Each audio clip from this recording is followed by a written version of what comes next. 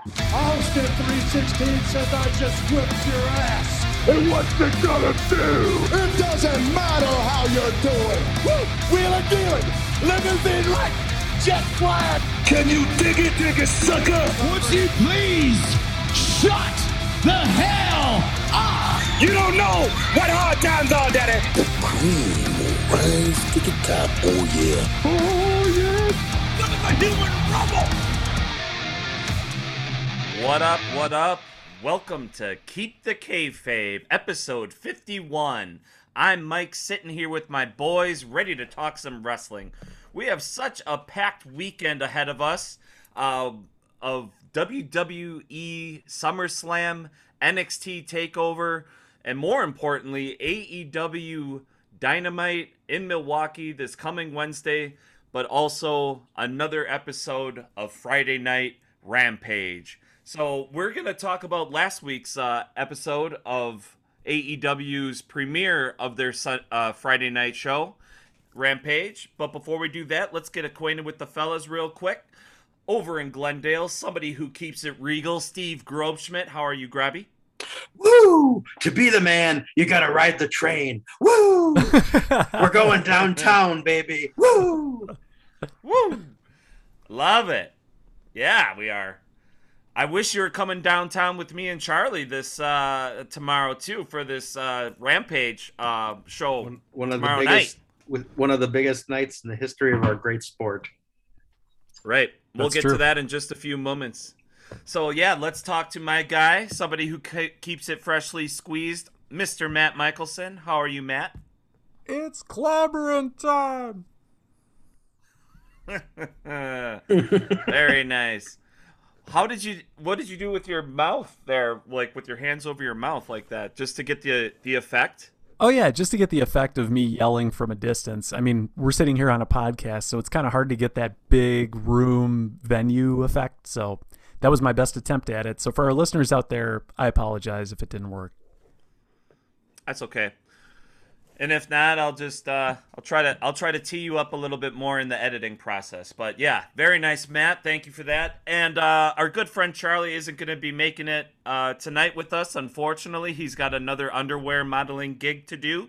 So we're just going to forego him tonight, and we're going to talk about AEW Rampage that took place this last Friday in the great state of Pennsylvania, in the city of Pittsburgh. It was absolutely on fire. It's a great wrestling town. So many great wrestlers have came out of there, and the crowd was hot.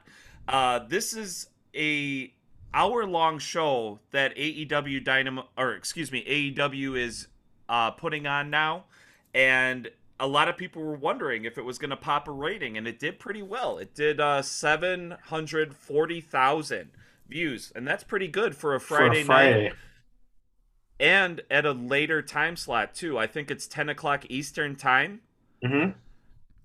Awesome. Sure is. I was in Tampa, Florida, so I watched it at 10 o'clock. So it'll be nice to kind of see it at 9 o'clock here in good old the great state of Wisconsin.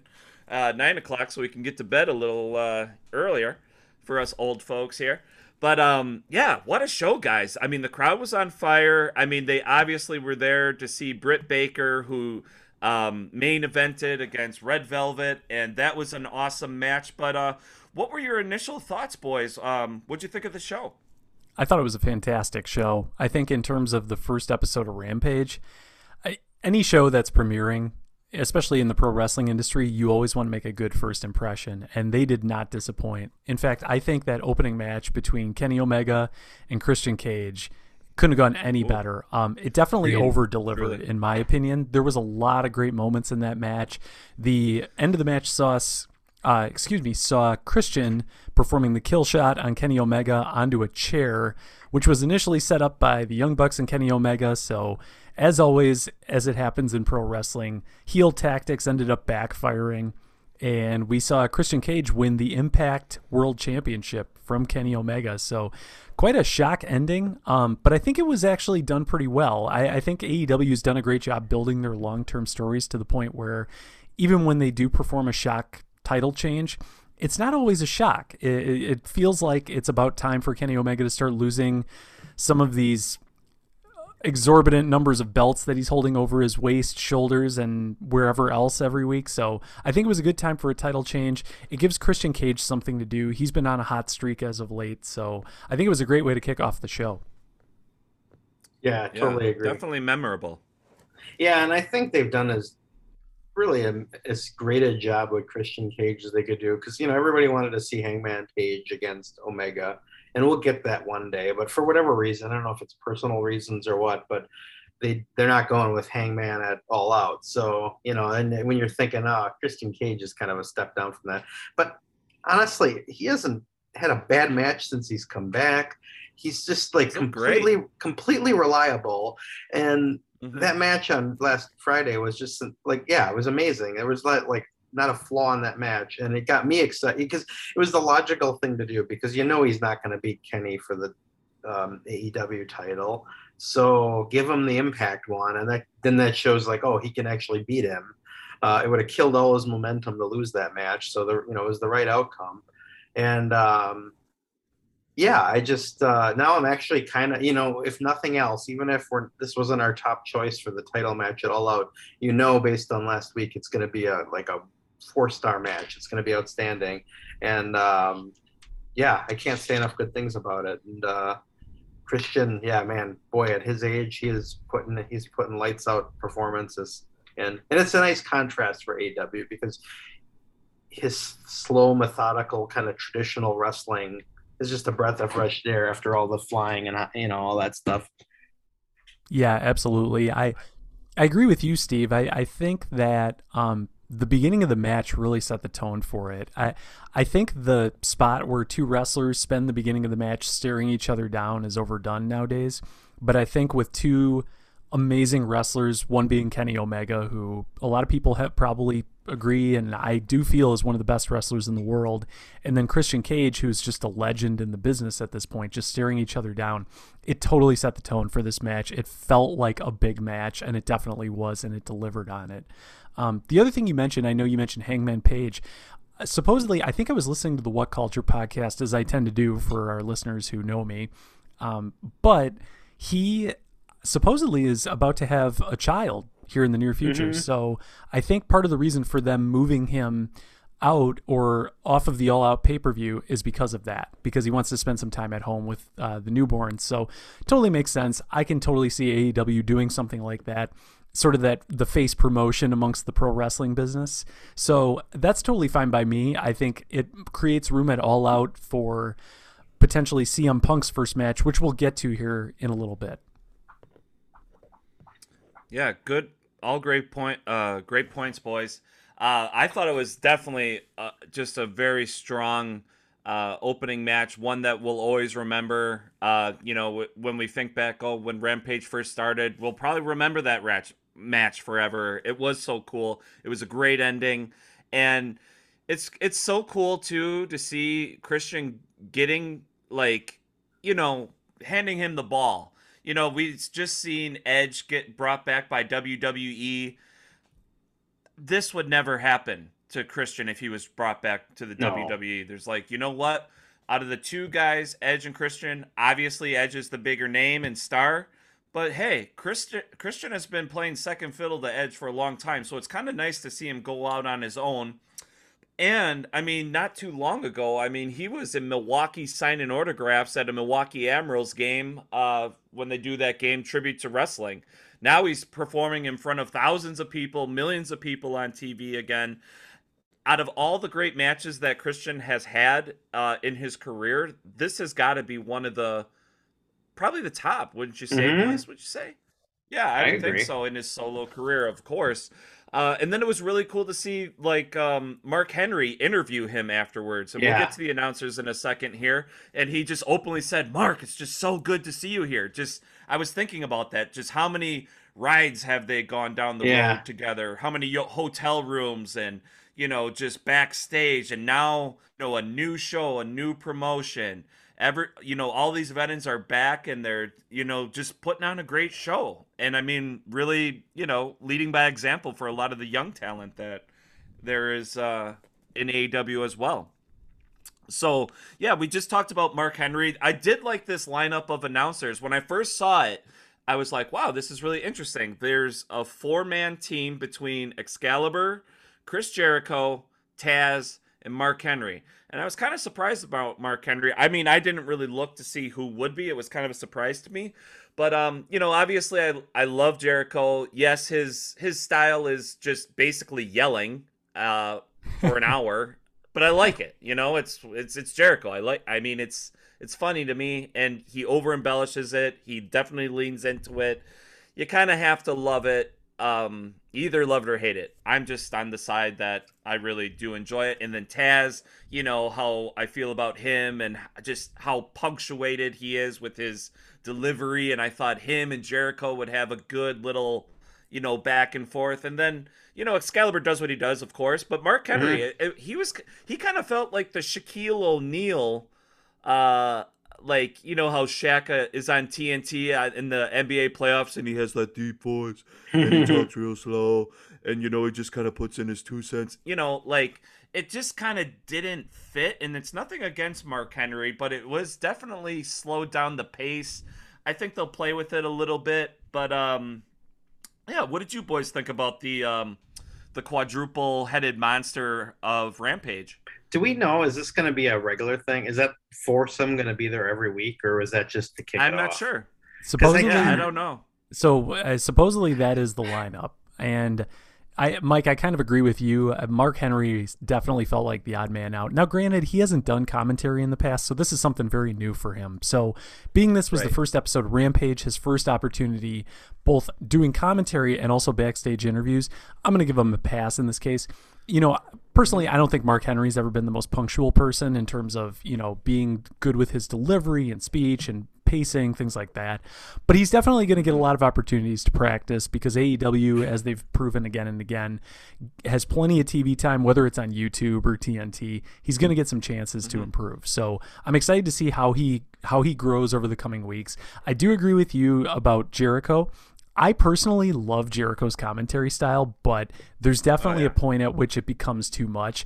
I think we were on a group text the other day amongst the three of us, and I compared Chris Jericho's commentary style to Bobby Heenan back in the day. And I just see a lot of similarities where Bobby Heenan would start yelling, and Jericho tends to do the same thing to just really try and put himself over as much as possible. Now, granted, if you know anything about backstage AEW, he's one of the executive vice presidents. So you start to think, well, okay, does he really need to put himself over? Or is he just doing this for, to pat himself on the back? I don't really know, but it comes across on TV as something to be reckoned with. And yeah, then you have Excalibur, who has proven to be a great, reliable commentator, especially on AEW Dynamite. And yeah, the great group of guys. Taz obviously is just polished. He's been doing this forever. So I think having Taz behind the commentary table is yet another great option. Now, the only thing with all of that is we have 4 guys, and we talk about this occasionally off camera on the podcast. Having 4 guys on a podcast can be difficult at times, and we're looking at each other on video, right? Like typically we'll do this over Zoom, so we're able to kind of play off each other, see how each other is going to react to something, and try and anticipate what each other are going to say. That can be really difficult if you translate that over to live television, where these guys are professionals. This is what they do. Now, granted, regardless of how long you've been doing this, it's still not easy. So, I'm curious to see if they can make this 4-man booth work. I know over in WWE, they always talk about how a 3-man booth is very difficult to do. And the third person always seems like the odd man out. So having 4 people behind commentary is pretty eye-opening, and it's definitely the first of its kind. So I'm curious to see how it shakes out over time.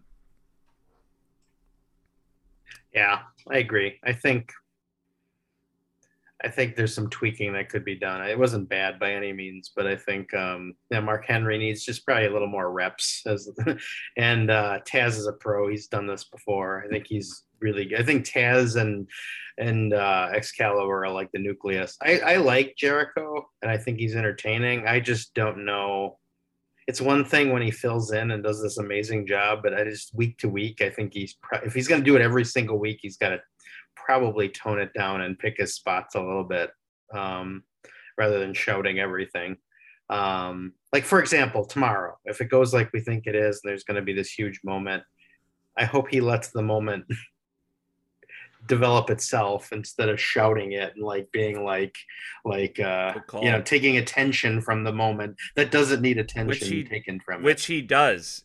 Yeah. You've noticed he does do that a lot. Yeah. So Yeah. good point, Steve. But yet it's cool too, because he put over CM Punk at, I think, WrestleMania or some big pay-per-view. Like, they got history, so that'll be interesting to see how he reacts to it. Yeah.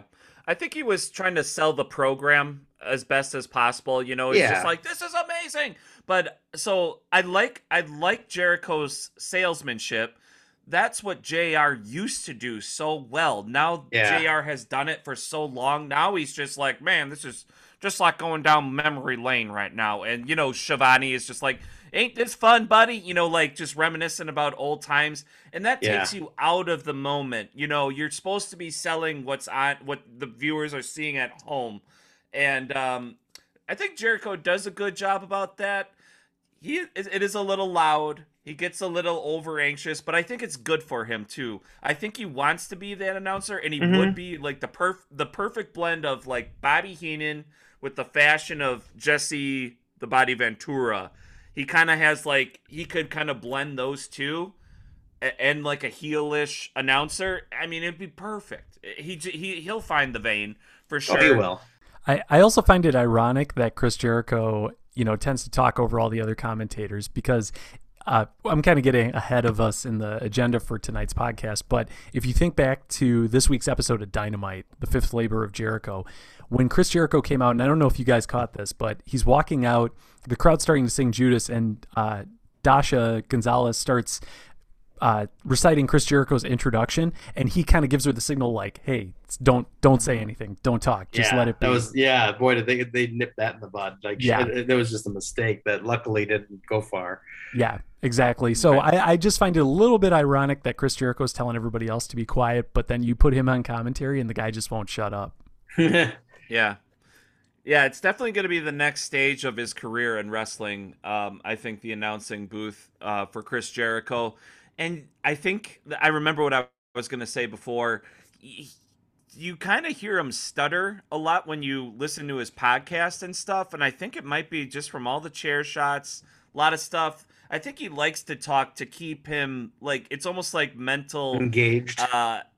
Aerobics for him to see that about his delivery, because it's kind of getting a lot of stuttering. And I kind of do worry about these wrestlers, all the headshots that they've gotten over the years, and what their brains look like compared to just a normal person. So I think this is good for him, because he's gonna need it for his music career.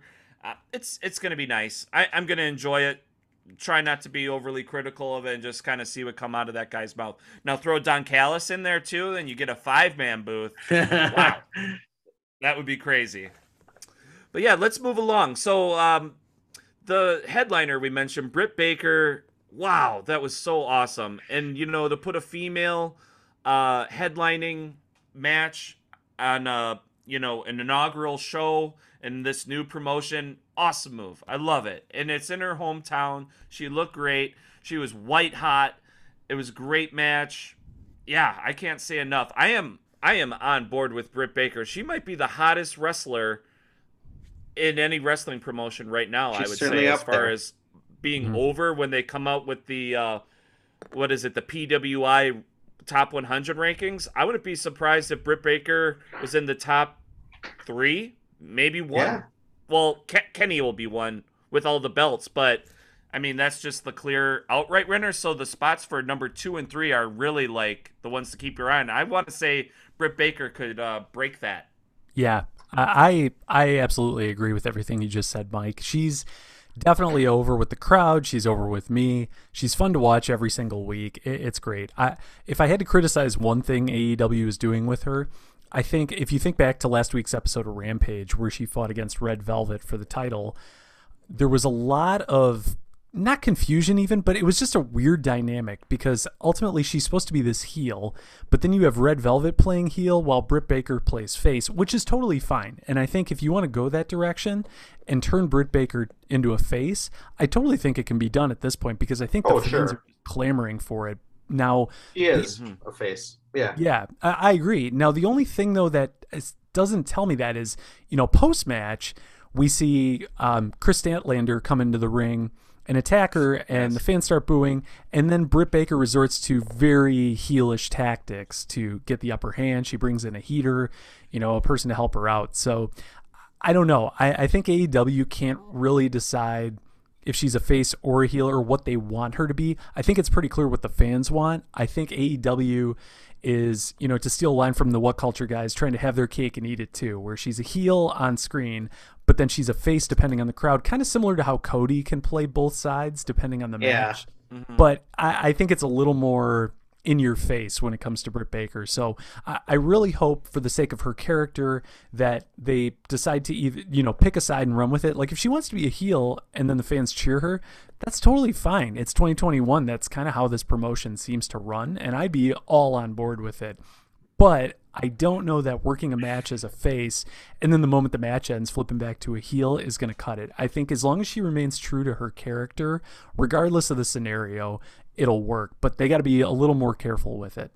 Yeah, and it's almost at the it's not. Yeah, they're trying to do too much there. Like if they want her to be an anti-hero, have her be a badass Stone Cold type, but ultimately face bad guys then. But it's weird because they're doing this, but yeah, like you said, like Red Velvet, babyface. Chris Statlander, babyface, one of their most popular women wrestlers.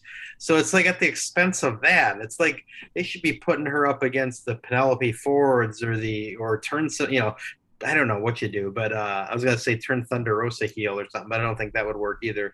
But have her mow through some bad guys so that and still be a heel, but be, you know what I mean? Like then it kind of works. It's like Stone Cold, but it's weird that they're just letting her be her and taking on. Yeah, and it's like, is it doing damage to Red Velvet or Chris Statlander? I don't know.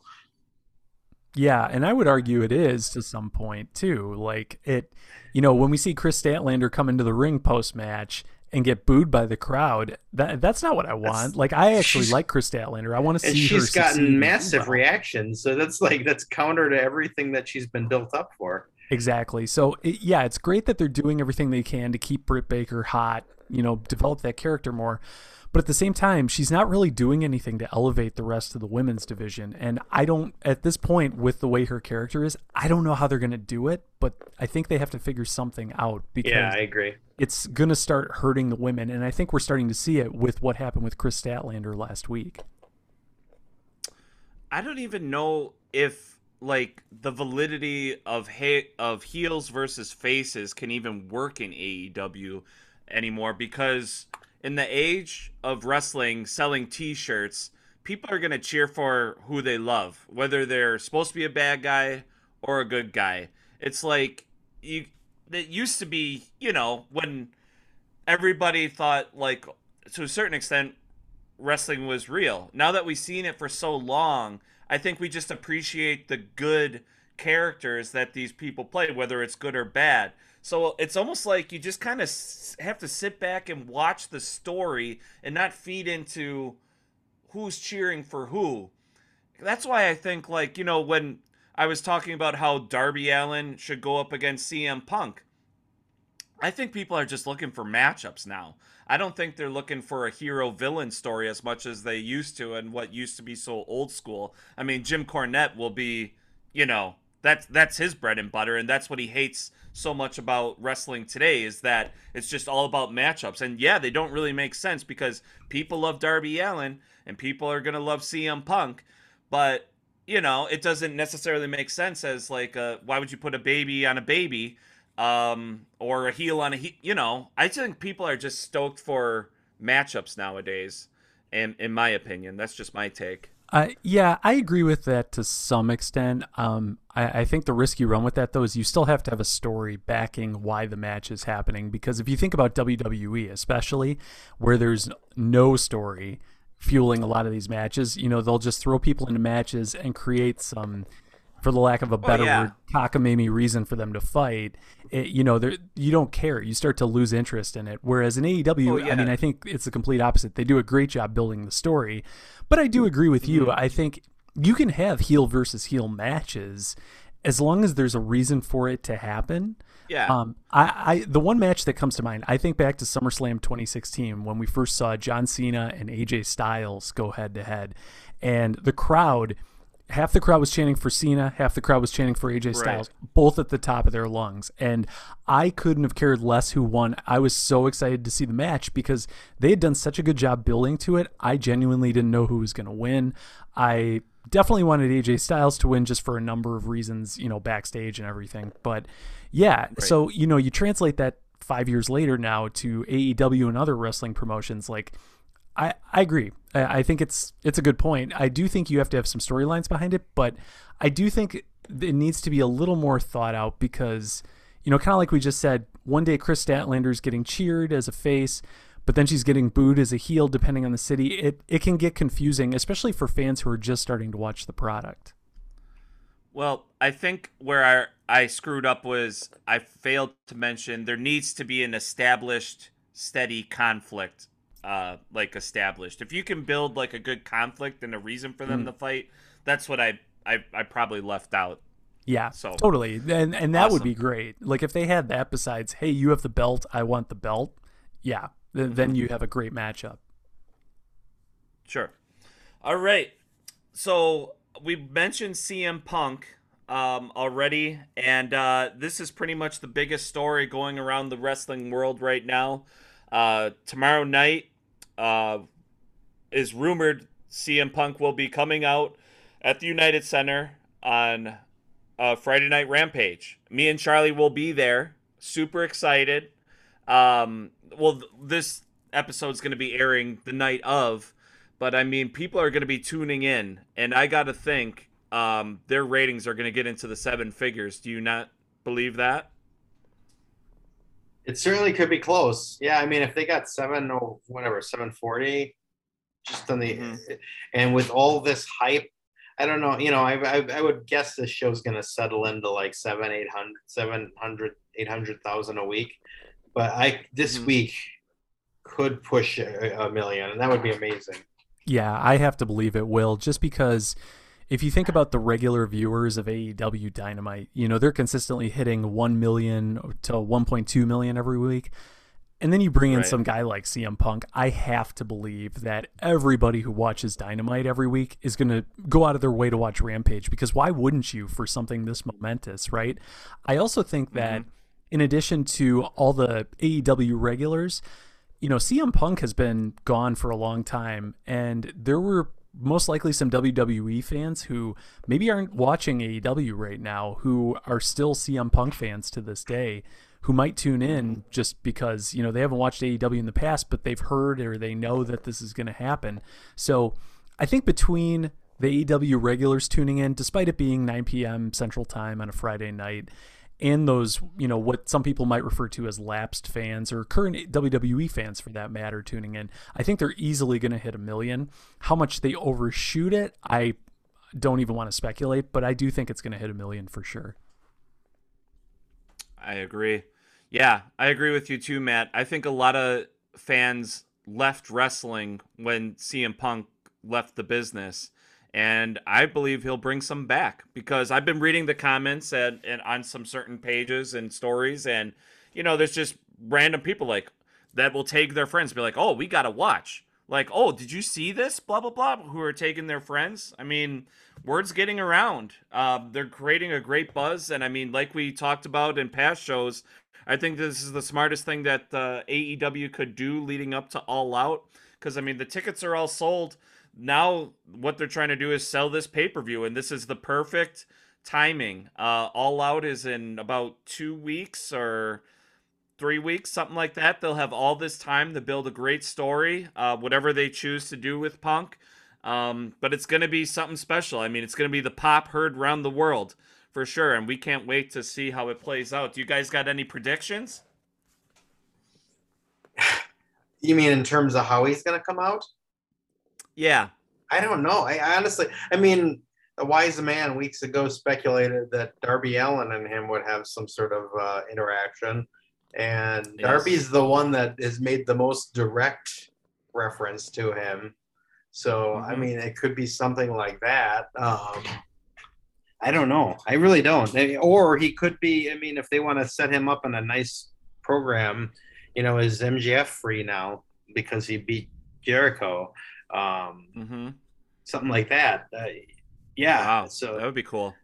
those are my two thoughts. Is that, yeah, Darby, I think, you know, that's obviously not going to be a long-term thing. They're too beloved, but they could sure have one hell of a fun match, you know, and then shake hands afterwards. Yeah, Yes. I agree. So I do have a prediction. I was actually thinking about this a lot, just trying to picture in my mind, like, how do you do this? And I can tell my brain is still wired to watch WWE because all the ideas I had were very underwhelming, and basically him just coming out at the end of the show to his music hitting with no reason for it or whatever. So the idea I heard, and this is, I cannot take any credit for this. This is pulled straight from the What Culture podcast, particularly Michael Sidgwick, who seems to have a real mind for these things. But the last match of the night, so if you think about this for a minute, they're not going to open the show with Punk because at that point, why would you even watch the rest of Rampage, right? And they want to try and get as many viewers as they can for the whole hour. So it only makes sense to have Punk come out later in the show or at the end of the show. The last match of the night currently is slated to be Jon Moxley versus Danny Garcia. So match goes on. I'm guessing Jon Moxley's probably going to get the win over Danny Garcia because why wouldn't he? Which, by the way, I think Jon Moxley's turning heel, but that's a conversation for another day. So I can see that match ending. We've seen recently Everrise, now called 2.0, partnering with Danny Garcia. So I have to believe there's going to be some shenanigans that happen. So you get Danny Garcia and 2.0 kind of brawling, attacking Jon Moxley. There's a beatdown post-match. Then you get Eddie Kingston coming out to help him out. And I could also see Sting and Darby coming out because they had this great match this week on Dynamite with 2.0. So you have Darby Allin out there. You have Sting. So it turns into this 3-on-3 brawl between 2.0. I'm still wanting to call them Everrise, but 2.0 and Danny Garcia against Jon Moxley, Eddie Kingston, and Sting, who we did see a reference to a couple weeks ago on the show. The three of them stood there and kind of made a face at the camera like they're buddies now. So that leaves Darby Allin out there, and he's kind of the odd man out, right? So who's he going to fight with, and who is he expecting to show up in Chicago? And that's when we see CM Punk come out. That's that's probably the best theory I've heard to date on how I think they're going to introduce CM Punk. And I could totally see it going down that way. Just chaos at the end of the show. But as always with AEW, everything makes sense. Everything lines up. Everybody's there for a reason. And I think that's the perfect time to bring out Punk and sort of plant the seed for the build to that match at All Out against Darby Allin. Ooh, I'm getting goosebumps just thinking about it, Matt. Well done and well said. Dude, I love that. The hairs on my arms were standing up all day just thinking about this after I heard it. I am so buzzed for this match tomorrow night. I cannot wait. That's not only just because Matt's a huge fan of 2.0. Like, he's their favorite. They're your favorite, right? yeah. Okay, sure. Steve, actually, like What Culture? Those guys just adore that team. It's funny. They really do. And Steve, I just learned this, I think a couple days ago on Jericho's podcast, and I meant to tell you. So it turns out that 2.0 is from Montreal, and they were trained by Jacques Rougeau, one of your all-time favorites. I've often said 2.0 is the future of wrestling. You've heard me say that on this. Yeah. I mean, you see, week out, they're the superstars each and every week. They're the MVPs. Yeah. Them and MSK. Yeah. They're. Wow. Oh, that's right. The way Charlie's you not feel here. about 2.0 is why Charlie feels about MSK. Yeah. We'll let Charlie rebut that when he's here next week. So you said you feel like Jon Moxley is starting to turn heel too. What if Punk just lined up and they maybe Punk is the babyface and Moxley and just kept it simple too? Yeah. I could definitely see it. I mean, thinking back to this week's episode of Dynamite, we did see Jon Moxley cut an incredible promo as he always does, but he seems to have a little more anger behind his promos as of late. Not so much of a babyface appeal. So I think he's starting to get to a point where he's going to start to do a little more damage, be a little more violent than we've seen him in the past, almost to the point where it's unreasonable, making him a heel. So yeah, Mike, I totally agree. Like, we could see Jon Moxley and CM Punk. We could see CM Punk and Darby Allin. There's so many possibilities. We're going to have Sting maybe even out there with CM Punk. Like, just there's so many opportunities and so many matches, and it's so well done to have him come back when he's coming back right now. We could sit here all night and speculate. There could be a whole podcast just based on fantasy booking CM Punk. True. And when CM Punk said, what would it take for you to get back into the business? He said it would have to be a monumental match. And I mean, Darby would be a great candidate because he will make Punk look like $1 million regardless the way that guy throws his body around. They could have a hardcore match. They could have a hardcore match with Moxley.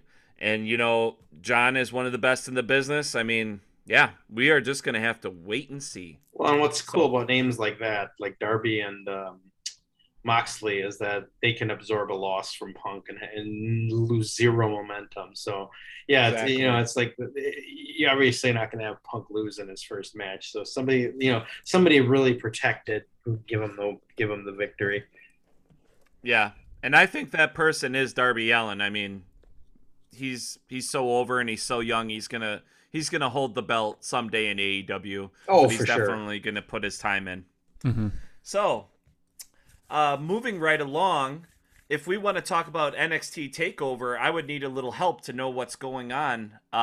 Is it this Friday or Saturday? No, so SummerSlam's on Saturday, I heard, right? Yep. So SummerSlam's going to be this Saturday, and then NXT TakeOver 36, I believe they're calling it, is going to be on Sunday. After. So the only two, okay, I guess I would think, noteworthy things to come out of NXT. Well, there's a few, but the two that immediately come to mind are we finally get to see Samoa Joe return to the ring. Unfortunately, it's against Karrion Kross, who now is just buried beyond belief. So I don't really know how I feel about this match. I think it'll be cool to see Joe back in the ring, but it's unfortunate that it's going to be under the circumstances that it is. So we're going to see that. We're also going to see Kyle O'Reilly versus Adam Cole for the third time in a 3 stages of hell match where it's essentially 2 out of 3 falls. The third fall is a steel cage if it goes to that point, which we all know it's going to go to that point. Why would you have a cage and not use it? So Those are the 2 matches that at least come to mind for me. Will I watch it? We'll see. I think between CM Punk's debut and, being Friday, SummerSlam being Saturday night, I'm going to be pretty burnt out on wrestling after all that. So if I make it to TakeOver, that'll be impressive. Didn't we already, and Adam Cole already wrestled that match against Gargano. It was an amazing match, right? It was one of the greatest of hell, or? Yeah, it was that. Yeah, that was their second match, and it was one of the best matches in NXT history. So, the fact that they want to run that back with, I think, a feud that, quite frankly, just doesn't have the steam that they think it has or want it to have, I don't know that it's the best move, especially with all of the infighting that we've seen within WWE as of late and how much NXT's, clearly getting buried. It's not a great idea. But could the match be great on the night? Absolutely. NXT takeovers have a knack for, being great on the night. So I guess we'll have to wait and see. If you kind of can put all that stuff aside and watch the match for what it is, just out of context, it could be really good. So, yeah. Something to think about. And I believe Cameron Grimes and LA Knight are having a match too. They are. Yes. Yeah. I'm really hoping Cameron Grimes can not be LA Knight's butler anymore, because that's a really interesting gimmick. And somehow, and I'm gonna be fully transparent with our listeners. I have not followed NXT for quite some time now. But my understanding is the $1 Million Man is also involved in this, which is pretty interesting. Mm-hmm. I think, if there's a reason I would maybe turn on NXT TakeOver, it might be to see the $1 Million Man, or of course, obviously to see Cameron Grimes, because who doesn't love that guy? But yeah, that's also going to be a match that's happening. I'm really curious. I believe the stipulation is that if Cameron Grimes loses, the $1 Million Man is going to be LA Knight's new butler, I want to say, which is quite a fall from being the $1 Million Man. Right. Of course. Okay, and two things.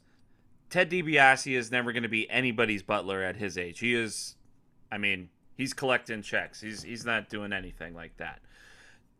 Cameron Grimes as a butler is pretty hilarious. I love the fact that he still looks like shit. Like his suit is just like looks awful on him and is super funny. But the sad thing is LA Knight is so good and all of his talent is getting wasted in NXT. I believe he is the one star that is literally a star in that promotion, and it's basically just, you know, just getting left out in the sun, getting shriveled, and it sucks. It sucks to see. I really hope that guy can get out there, go on to bigger and better things. I mean, this Cameron Grimes LA Knight story has been going on for like 2 months, I want to say. It seems to have been going on forever since he got into the promotion, it seems like. So that'll be good. This will be put to rest, and hopefully LA can take care of some business and start using his talents for bigger and better things. It'll be interesting to see what future NXT has, because, you know, LA Knight seems like he's one of the best they have, but he's 38.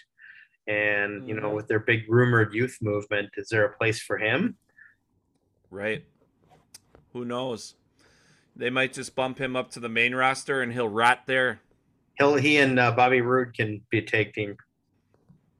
Oh, yeah, it's funny you say that, Steve, because like I don't know why, because Mike, I agree with you. I think LA Knight is the one shining star in NXT who really could be somebody under any other promotion, but at the same time, I see him as like Bobby Roode 2.0, and I don't know why. Maybe it's just, you know, his personality, you know, maybe in the way he works in the ring, but yeah, I could definitely see that for some strange reason. I don't know, you know, for our listeners out there, tell me if I'm wrong, but yeah, it'd be an interesting matchup to see for sure.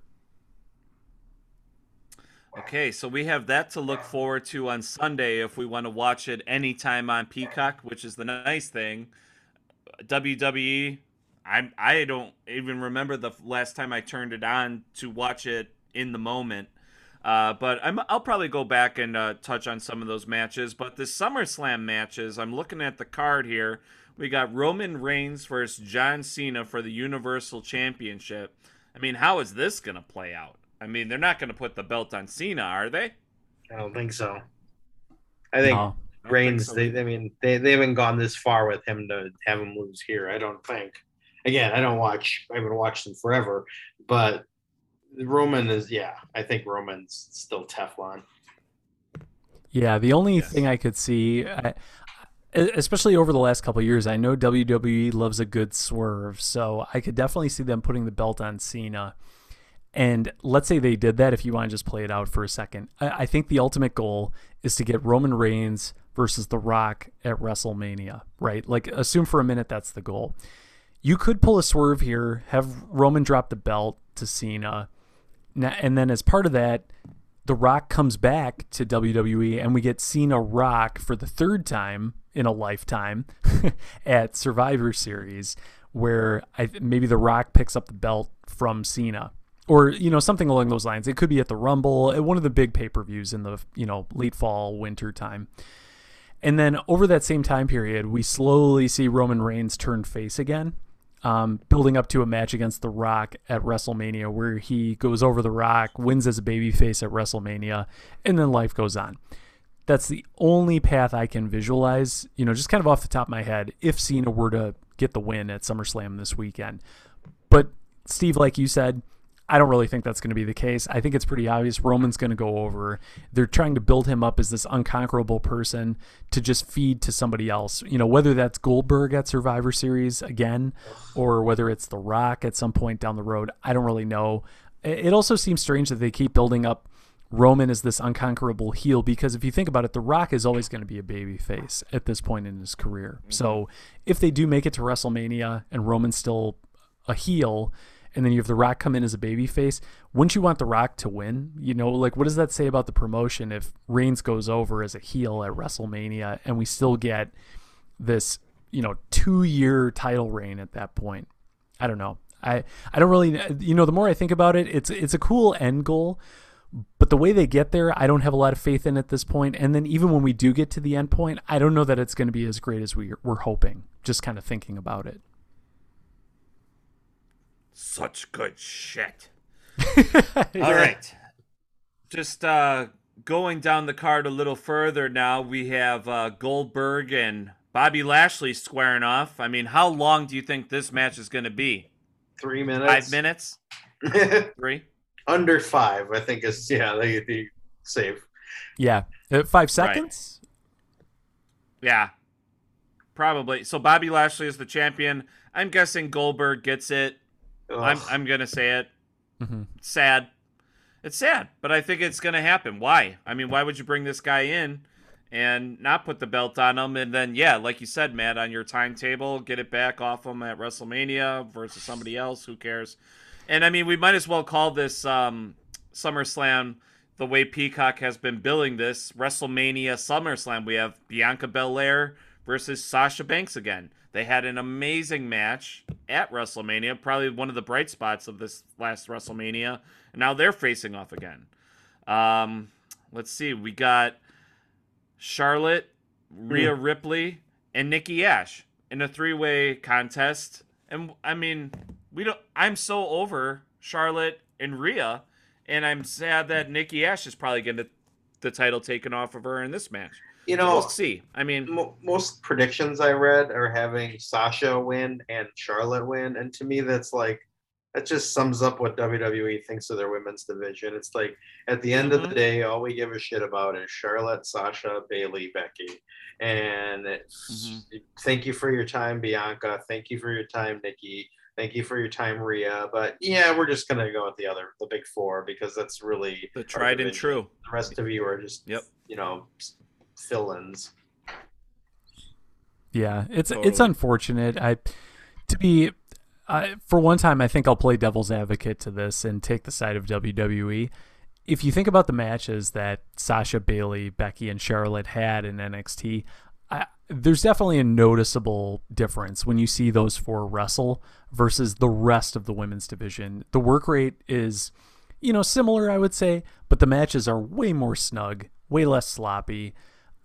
They're on a different level in when it comes to in-ring work, and even on the microphone to some degree, I think. So I understand where WWE is coming from.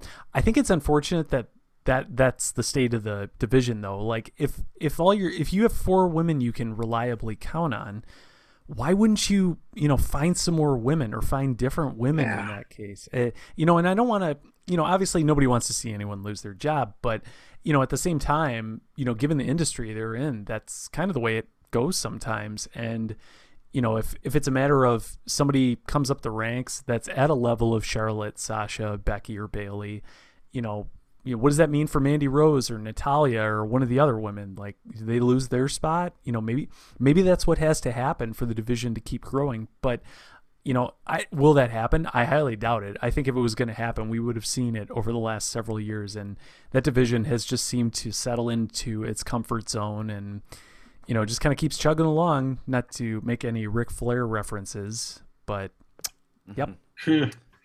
And shout out to Ric Flair, who's going back to the NWA to do a little work there. So good for Rick. That is so perfect. That there's a pretty cool nostalgic NWA going on right now, and then to get Flair, it's like him being back in that old studio is going to be amazing. I'd rather see that. AEW is by far my favorite, but and Ric Flair is one of my all-time favorites. I'd rather see him show up in NWA than AEW. 1000%. Awesome. Well, I mean, there's our other matches on the SummerSlam card, but we're getting kind of late in the show, and I just don't really find them really notable. It's the same old shit, basically. But tune in. I mean, this will be interesting. It's on Saturday. What's the deal with that? Why are they putting it on Saturday and doing NXT on Sunday? Is there any reason behind that?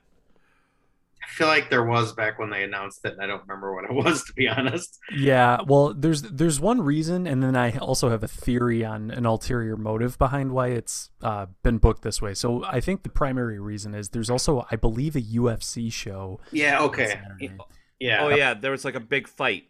Right. And I think it. for whatever reason, Vince thinks there's going to be a lot of crossover between fans attending SummerSlam and then leaving that show to go to the UFC show.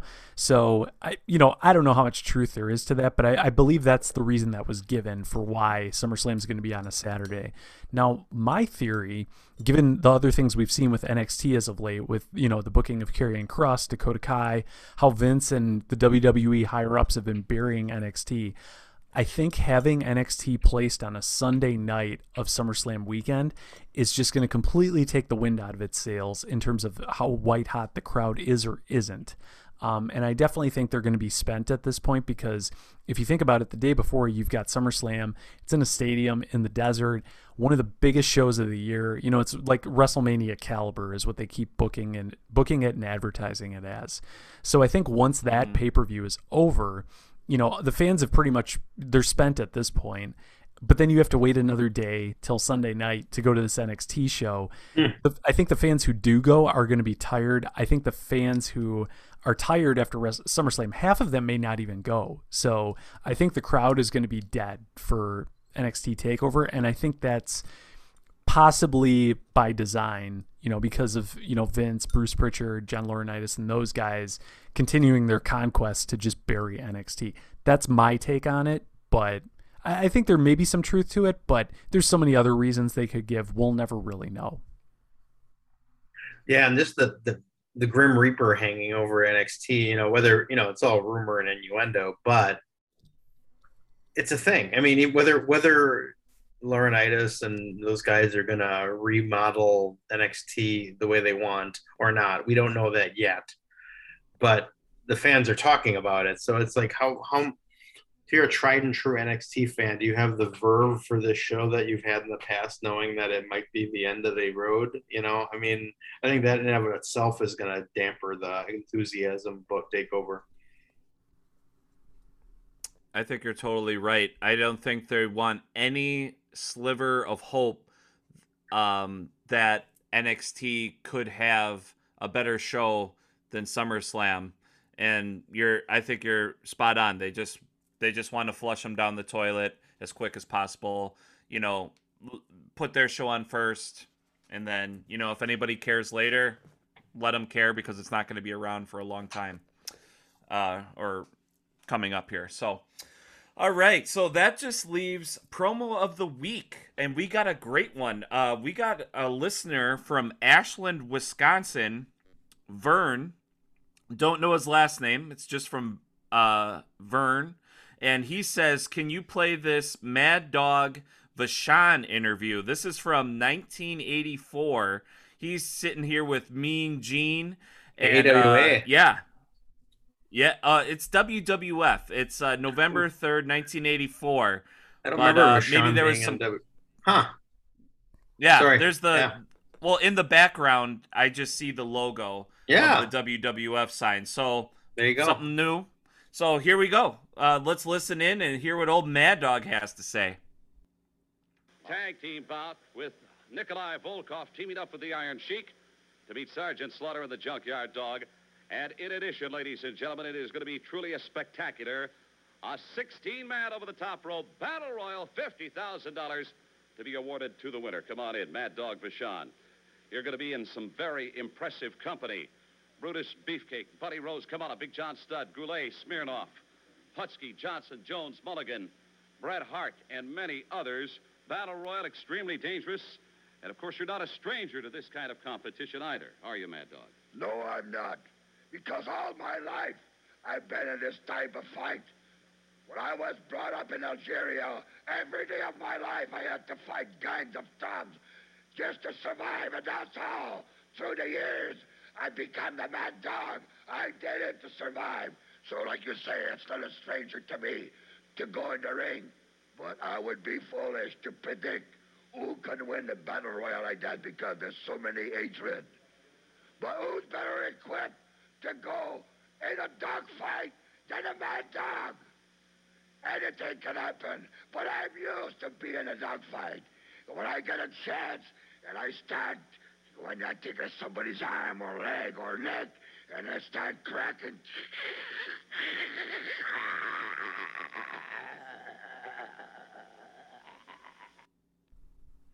What a voice on that guy, eh? He's a legend. Oof, man. You know, you got to So wonder is- over time, like, do wrestlers train their voices to be like that, or is it just a matter of yelling for years on end? You know, I've always wondered, like Macho Man, like, have you ever heard him not talk like the Macho Man, like, you know, back in the day? No. Like, yeah, I wonder what Right. he sounded like. I think that is his real voice. And yeah, Mad Dog, I don't know if he smokes cigarettes or whatever, but Probably. it was like gravel. But that was a great submission. Thank you, Vern, for sending that one our way. If you want to hear your promo we'll consider it for promo of the week. You just got to send it to Keep the Kayfabe either on Facebook or Instagram. And now you can see us on YouTube. So be sure to check out our new YouTube channel. Thank you, Matt, for organizing that. You can see some of the greatest hits from us, some funny stuff that happened. We're going to put full episodes on there more. So, yeah, the Keep the Kayfabe boys are rolling right along here. We got a big week coming up. We got me and Charlie are going to be at Friday Night Rampage this evening. And then next week, all four of us are getting together and we're going to AEW Dynamite right here in Milwaukee, Wisconsin at the Panther Arena. And we'll give our insider info, what we experienced, what the vibe was like. I mean, it's going to be great. I mean, we're all building up to All Out right now. So lots and lots of good stuff to look forward to. Oh, yeah. So, most definitely. So, I bet old Vern is walking around. He's a listener, and Vern's probably telling his loved ones up in Ashland to stay hungry, stay hard. Oh, fuck me, I fucked it up. Vern is walking around Ashland saying these three things. Stay humble, stay hungry, and stay hard. Triple H! I promised Charlie I would do it. Somebody's got to do it. It wouldn't be a sign-off if somebody didn't do it. So, awesome. Thanks for listening, everybody. We'll be in touch. Choo-choo! Hey, hey.